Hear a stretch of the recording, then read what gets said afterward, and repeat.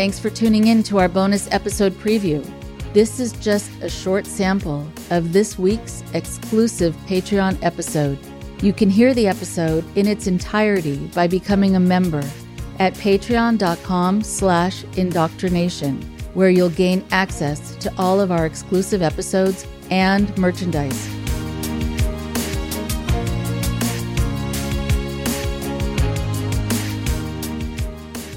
So today, for a special bonus episode, we have someone back who has more to talk about that we didn't get to. And it's so nice to talk to you again and to see you again, Christa. If you don't mind just spending a few moments reintroducing yourself, and then we'll go from there. Yes, of course. Thank you so much for having me back, Rachel. I'm so excited, genuinely, to be here. I am Christa Lester Pitsch. I grew up in a cult known as River Road Fellowship, which is or was a splinter group of the Way International, which is a very famous worldwide cult. I was born into River Road Fellowship, and I grew up in that church, and I ultimately left at the age of 23 back in 2015. So I've been out for a little over 8 years now. When you were talking about your experiences growing up, there was so much that happened that felt really topsy-turvy in your life, moving to different people's homes, being also told about appearance, and that's the other topsy-turvy thing that comes with sort of building your own confidence and sense of self and being okay with who you are and feeling accepted or acceptable in different ways or not. And I know that that can make a lasting impact, among other things, among ways that women are treated differently than men in a lot of these groups. And so because you've been out for 8 years, let's talk about that time, because that's what a lot of people ask about. What happens after people leave? What still impacts them? What helps them when they're healing? So let's pick the story up from there. Of course. So I ended up ultimately, I think we spoke about this in the last episode. I ended up living in Spokane, Washington with Randy and Pam Rourke, some of their family members. A lot of the maidens lived there. It was very, very, very restrictive. My diet was very monitored. My comings and goings were monitored. It was very controlled, just like the rest of my life. I made the choice to leave when I was 23 in March of 2015. It was right after Victor Bernard was arrested in Brazil. He was arrested at the end of February of 2015. And what were the charges against him? He was charged with 52 counts of child molestation. I believe there was a lot in there. He was ultimately sentenced on 2 of them and will likely spend the rest of his life in prison. So he was arrested at the end of February of 2015 in Brazil. And I was already not happy with my current situation, as one can imagine. My life was very controlled. I was 23 years old, but I was being treated like I was a teenager, be home by a certain time, wear these certain clothes, eat these certain foods. During that time, I was the daughter of somebody who was in the news. Along with this, Mike Lester and my grandparents came out with a story. Everybody, wants their 15 minutes of fame when something like this happens. And my grandparents contacted the news and went after my dad because my dad was fairly close with Victor for a lot of years. So there was a possibility that I would be approached by media or by law enforcement. I never was, but I was told exactly what to say or what not to say. And at that point, I had a pretty decent idea that these allegations against Victor were true. I didn't know for sure, but it wouldn't have surprised me considering how he behaved with the women as I was growing up. It was not outside of the realm of logic. Right. And when you're saying how he behaved, I'm sure there were things that, as with anyone who deals with allegations, there are things happening not in front of people, things happening behind closed doors. But even just the things that you saw in public, if you can just describe that, because that it adds to a discomfort when you're growing up to be around that and to wonder if your body is safe and all of it.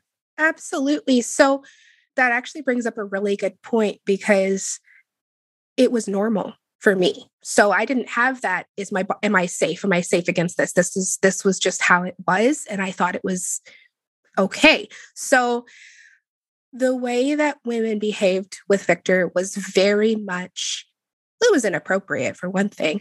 We would all run up to him if he, showed up where we were and give him hugs or kisses on the cheek. When he would be sitting with us, a lot of times women would be leaning on his shoulder or holding his hand or snuggling with him. It was really, that was just how it was. Married women, young girls, basically, if you were female, that's just what you did.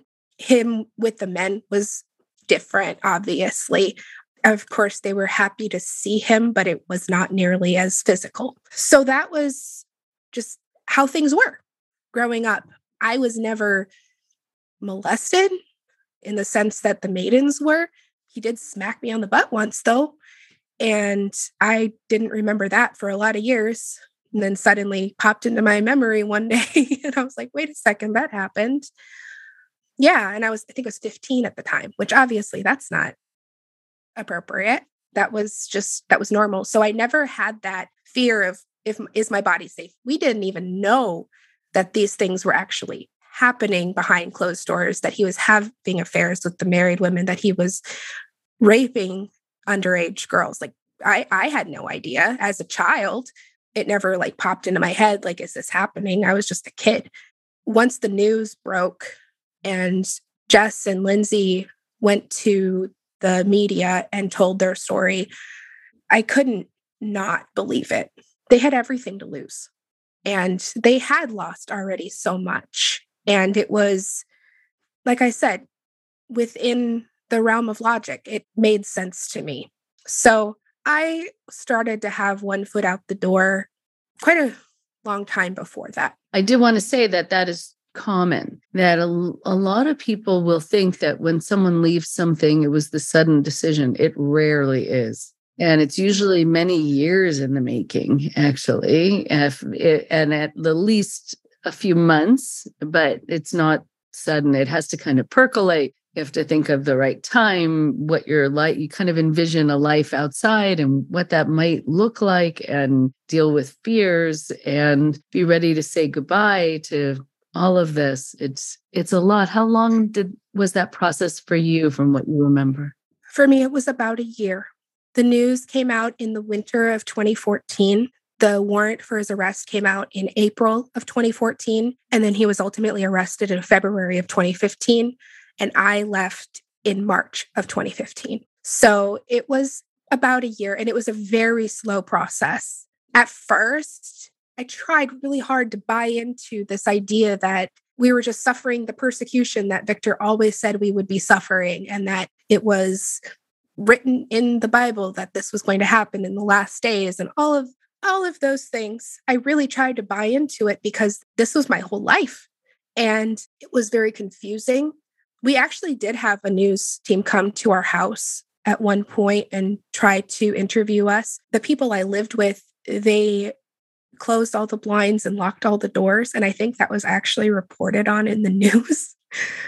And I just remember thinking, if I was there by myself, I would have spoken to them because I was starting to feel trapped. And so I made the decision once more started coming out and things started to get weirder and weirder with the lies and the me being told what to say. And I knew I was being told what to say so that the lies would be protected.